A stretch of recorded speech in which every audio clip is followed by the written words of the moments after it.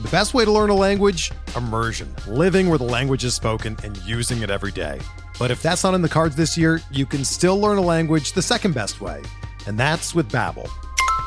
Be a better you in 2024 with Babbel, the science-backed language learning app that actually works. Don't pay hundreds of dollars for private tutors or waste hours on apps that don't really help you speak the language.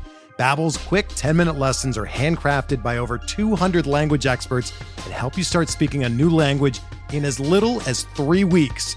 Babbel's designed by real people for real conversations, and their tips and tools are approachable, accessible, rooted in real-life situations, and delivered with conversation-based teaching, so you're ready to practice what you've learned in the real world. Here's a special limited-time deal for our listeners. Right now, get up to 60% off your Babbel subscription at babbel.com/Blue Wire. That's 60% off at babbel.com/Blue Wire, spelled BABBEL.com/Blue Wire. Rules and restrictions apply. Welcome to the First Pitch Podcast, brought to you by PitcherList.com, your daily morning podcast, updating you on everything you need to know to win your fantasy baseball league. Here's your host, Chad Young. Hello and welcome to the First Pitch Podcast. As the man said, my name is Chad Young, filling in once again for Daniel Port. The biggest news of the day, this is something I'd usually wait to talk about later, but let's just get it out there. Aaron Judge hit number 60. Just unreal what he is doing, and he's going to just keep doing it, it seems. Now to look at all the off-field action and transactions and things like that. Aaron Ashby back from Milwaukee, activated off the IL to start against the Mets. Just won a couple innings and threw 41 pitches, struck out 2, walked 2, allowed a hit without giving up a run. Value will be limited the rest of the way, but I still like the future. Dodgers got a starting pitcher back as well, with Tyler Anderson returning from the paternity list to take his turn in Game 2 of their doubleheader. He was solid, going 6, striking out 6, walking 2, allowing 3 unearned runs on just 2 hits. He just keeps producing. Finally, Aaron Civale returned to start for Cleveland in a huge Central Division showdown with Chicago. Civale had to contend with a pretty poor home plate ump and was on a pitch count, but managed to go 5 innings, allowing 2 runs on 4 hits and a walk with 2 strikeouts. Dylan Cease struggled with the same ump and struck out only 3, so it gives you a sense of those 2 strikeouts. Sounds low, but it was a tough one. Cease, by the way, walked 3, gave up a run on 4 hits over 6. Civale gets Texas next, and I like that matchup for him. Cease, if you're interested, gets Detroit next, but you don't really care who he's facing. The Yankees activated Harrison Bader Tuesday, and he was in center field, hitting 7th. His lineup spot will actually be sort of an interesting thing to follow. He's not going to hit near the top of that lineup, but his fantasy value is probably higher if he hits 9th. That would put Aaron Judge right behind him, but he was 7th in his debut, and Bader was 2 for 4, had 3 RBIs and a run scored. Pretty nice way to get things started for his new team. To make room for Bader, the Yankees placed Frankie Montas on the IL. He's a safe drop and redraft now. I've also moved on in keeper leagues, mostly out of necessity. I had to make changes on Sunday and didn't know what his status was. If I could have waited and put him on the IL, I would have. So if you can stash him, I would do that. But if not, oh well. The Twins also lost a starting pitcher as Sonny Gray was placed on the IL with a hamstring strain. Like Montas, he's a drop and redraft at this point. It's not yet clear who will replace him in the rotation, but Louis Varland and Ronnie Henriquez are the most obvious candidates, and I don't love either for fantasy. Garrett Whitlock will undergo arthroscopic hip surgery, and that will end his 2022 season. Good news is Whitlock is expected to be ready for spring training. Now we wait to see if the Red Sox will give us any information on how they plan to use him next year. Sox also announced that Cutter Crawford's season is over. He's still rehabbing with the team, but will not be back on the mound. Connor Seabold rejoined the team, and he will be starting today. Atlanta is going to push back Spencer Strider and give today's start to Bryce Elder. Strider has a sore oblique, but it doesn't sound concerning. They expect him to go at some point over the weekend. Drew Smyly also being pushed back. He has shoulder fatigue. Like Strider, just getting a couple extra days. Instead, Marcus Stroman gets the start for the Cubs. A couple more starting pitchers coming back. The Yankees will be activating Luis Severino from the IL to start against the Pirates. If you have him, that's worth a start. The Phillies are going to be activating Zach Wheeler as well, and he'll be starting against the Blue Jays. That start's less enticing. It also sounds like Wheeler may be on a low pitch count as he works his way back. I have him in a head-to-head league with a limit on starts per week and decided against using him, but I have him in another head-to-head league with no limit, and I probably will use him, so I guess it's just up to you. Not back yet, but the Rays say that Tyler Glasnow will be making a rehab start in AAA Friday and could be back with the club next week when they visit Cleveland. As a baseball fan, I am thrilled. As a fantasy manager, I am thrilled. As a Guardians fan, could he just wait a few days? That would be really great. My guess is he'll be limited, but you can get good value in just 50 pitches from Tyler Glasnow. In Tuesday's games, Nick Senzel collided with the wall and broke his toe. It's just remarkable how many unique injuries this guy has had. He said he expects to miss the rest of the season. Regardless, the season will end as the longest of his career. He's at 420 plate appearances in 110 games. That's more than the 414 plate appearances in 104 games he had in 2019. But it was just not a good season. He's really fallen from a hyped prospect to a post-hype sleeper to a guy you just don't need to think about for drafts next year. Shane McClanahan exited early after looking like he had shoulder discomfort. After the game, the team said it was neck tightness or spasms and that it's nothing serious. Kevin Cash said McClanahan actually wanted to stay in, but he felt it made more sense to show precaution. Honestly, if McClanahan hadn't been visibly uncomfortable, you would have been forgiven for thinking he just got pulled. 4 innings, he allowed 5 runs, 5 hits, 4 walks, and just 3 strikeouts. His velocity looked fine. It was actually up a bit on his curve, but a 22% CSW and just 8 whiffs on 77 pitches points to how ineffective he was. He gets Toronto next, which isn't great, but you're going to use him anyway, and you should. Patrick Corbin faced a similar issue. He was having back spasms and didn't make it through an inning. Gave up a hit, struck out 1 2/3 of an inning. We'll wait for an update to see if he's making his next start. Lastly, some very off-the-field news. Canada removing the vaccination requirement that baseball teams have been dealing with all year. That will expire at the end of the month. That matters a lot for the MLB postseason, assuming there are games in Toronto, but will have very little fantasy impact. The Red Sox are in Toronto on the 30th, 1st, and 2nd, so in theory, they could have players meet them in Toronto on the 1st, but then the Jays finish on the road in Baltimore. Looking at what happened on the field on Tuesday, JD Martinez homered and hit his first triple of the season. Martinez's 2021 line looks a lot better than what he's put up this year, but really he's been basically the same hitter since like mid-April of last season, and that's continued through this entire season. It's not nearly as valuable as where he was drafted. He should slip quite a bit next year, but honestly, I'm probably just going to stay away entirely. Jose Altuve heading in the opposite direction. He was 2 for 3 Monday with a walk and 3 runs scored, and is basically a big day away from a career year, at least as far as WRC Plus goes. His stock dropped a bit after a brutal 2020, but he's as good as he's ever been. JT Realmuto had a day, 5 for 5, a double, his 20th home run, 2 runs, 2 RBIs. Probably would have traded all that for a win, but still, he's a top-tier catcher. CJ Cron, 3 for 4, including his 29th home run. Maybe it's just because he's in Colorado, but he continues to feel overlooked for me. Don't forget him when drafts roll around next year. Dalton Varsho had a combo meal in the first game of the doubleheader today with his 26th home run and 11th stolen base. He has been a great value building up counting stats as a catcher, and he's been coming on strong of late. I think he's going to be primed for a really big year next year. Other home runs around the game. Rob Refsnyder hit his 5th. Rafael Devers his 27th. TJ Friedl hit number 7. Jeremy Pena hit number 19. David Bodie hit his 3rd. Kyle Schwarber up to 40. Dalton Guthrie got his 1st. Matt Chapman hit his 27th. Jackie Bradley Jr. his 4th. Gunnar Henderson his 3rd. Akil Baddoo hit number 2. Kerry Carpenter number 5. Brian Reynolds hit his 24th. That was part of a 4-hit day. Rodolfo Castro got his 11th. Giancarlo Stanton's 27th homer was a walk-off grand slam. Travis d'Arnaud got his 18th. Dansby Swanson his 21st. Francisco Lindor his 25th. Pete Alonso his 37th. Matt Duffy hit his 2nd. MJ Melendez got his 16th. Hunter Dozier his 11th. AJ Pollock hit number 13. David Villar hit number 6. Tony Kemp hit his 7th. Ha-Seong Kim hit number 10. Ketel Marte hit his 12th. Max Muncy his 21st. Christian Walker hit his 35th. And Austin Barnes got number 8. As for stolen bases, Jared Young, no relation as far as I know, stole his 1st for the Cubs. Kevin Newman swiped his 7th. Michael Harris his 18th. Luis Garcia, the Nats edition, stole his 3rd. Garrett Mitchell stole his 4th. Nate Eaton swiped his 9th. Elvis Andrus took 2 bags. Stephen Kwan stole his 16th. Ahmed Rosario his 17th. Owen Miller his 2nd. Seth Brown his 9th. And lastly, Corbin Carroll got his 1st. There will be many more.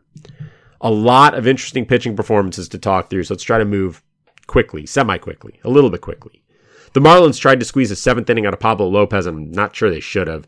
He got a couple of outs, but gave up a home run and a couple singles. He ended up finishing with 6 2/3, 1 run on 5 hits, 6 strikeouts, 0 walks. That 7th inning cost him the win, too. Lopez has been good recently, but he's had a couple blow-ups, too, and he gets the Mets next. I'm probably just going to sit that out. Nestor Cortez did his thing, but was inefficient and lasted only 5 innings, giving up a run on 5 hits, 2 walks, 4 strikeouts. Yankees' late heroics didn't help him get a win, though. Christian Javier had 17 whiffs in just 5 innings Tuesday, holding the Rays scoreless on 1 hit. He did allow 4 walks, but struck out 6. Javier gets Arizona next and should continue a really strong season. Luis Ortiz got a tough assignment from the Pirates, had to face the Yankees in Yankee Stadium, but handled it pretty well. 5 innings, 2 runs, just 1 of which was earned, 3 hits, 2 walks, and 5 strikeouts. Ortiz looks pretty fun, sitting high 90s, touching 100. I would grab him for his start against the Cubs next, but I don't think he's going to go super deep, and so a quality start might not be in the books. I bailed on all my Mike Clevingers, so of course he shut out the Cards over 5 2/3, giving up 3 hits. He had just 3 strikeouts and walked 2. 30% CSW was nice, 12 whiffs are okay, velocity was up. So there's some good signs here, and maybe this is Clevinger rebounding. And if that's the case, perhaps you want to use him next time out, but that one is at Coors, so no way. Dre Jameson, impressive again. 6 innings, 2 runs, 7 hits, and a walk with 7 strikeouts versus the Dodgers. Oh yeah, that's good. It's unclear if he's staying in the rotation, but if he is, you might want to go get him. Charlie Morton struck out 9 over 5 1/3 innings, walking 3, allowing 3 hits, giving up just 1 run, and collecting his 9th win. But with Philly next, I'm not super excited. Brian Bayo with a bit of a mixed bag against Cincinnati. He gave up a run over 5 innings, struck out 5 plus got a W, but 8 hits and 2 walks, no quality start. He had 15 whiffs and a 29% CSW, so this continues a really strong run he's been on. He's at Yankee Stadium next, and I would hesitate to go for that one, but I'm getting more and more comfortable with him and can't wait for his 2023 season. JP Sears looked as good as he ever has Monday, holding the Mariners to an unearned run on 5 hits and 3 walks, with 7 strikeouts over 5 innings pitched. Bad news is the Mets are next, and that's still just too much to risk. This is interesting, though, and it's something worth watching to see how he performs moving forward. Adrian Sampson took full advantage of a weak Miami team, going 6 innings, giving up just 1 run, despite 8 hits and a walk. He struck out only 3, got the right results in the right order, I guess. But don't bank on that happening again. My 2 streaming recommendations for today were Joey Wentz and Austin Voth, and it went pretty well. Wentz was better, 5 2/3 shutout, allowing 2 hits, 2 walks, and 4 strikeouts, plus his 2nd win. Voth lasted only 5, gave up 2 runs on 6 hits and struck out 3. Either one of those is really okay, though. Next time around, Voth has Houston, Wentz has Kansas City, and one of those is a good start and one of the other ones not, and I'm sure you can figure out which is which. Patrick Sandoval wasn't bad, but in a start with Texas, you wanted better than 2 runs and 7 hits plus walks over 5 innings. He did strike out 7 and earned his 6th win. Hopefully you weren't in a quality start league. Another guy you expected better from, Luis Castillo, was facing Oakland. Just 4 2/3, 4 runs on 6 hits, 2 walks with just 4 strikeouts for his 6th loss. Just keep throwing him out there, though. Despite this, he's still a very good pitcher, and hopefully he has better results ahead. Nick Lodolo with another 7 strikeouts in 5 innings pitched, but 3 walks, 3 hits, and 3 earned runs aren't great. Lodolo up to 92.1 innings pitched, and while that isn't a ton, it is for him. He's never thrown more than 50.2 innings in a professional season. Hopefully he has a nice strong end of the year and is set up well for 2023, because I think it could be a really special season for him. I didn't feel great about starting Ross Stripling against Philly, but I thought he'd be okay. He wasn't. 4 innings, 5 runs, 9 hits, just 3 strikeouts. At least he didn't walk anyone, right? Tampa's next, though, and that should be better. Not great for Carlos Carrasco either, lasting just 4 and giving up 3 runs and 5 hits, walking 2 and striking out 4. He was great last time out, though, and Miami's next, and yeah, I'm in for that. Adam Wainwright, 6 innings against the Padres, giving up 4 runs on 6 hits, 2 walks, and just 1 strikeout. Pretty ugly. I have basically stayed away from Wainwright the last couple years. I know the rates have been good, but the strikeout upside is low. And because of that, I just worry about some of these bad starts. When you get these bad starts, there's just no upside and no value in them. And when you get the good starts, you're only really getting partial value because of the lack of strikeouts. To me, if you're not getting strikeouts, the bar is really high for me to want to draft you. Looking at the bullpens, in the game of musical chairs that is the Red Sox pen, Matt Strahm got the chair today, but fell off it.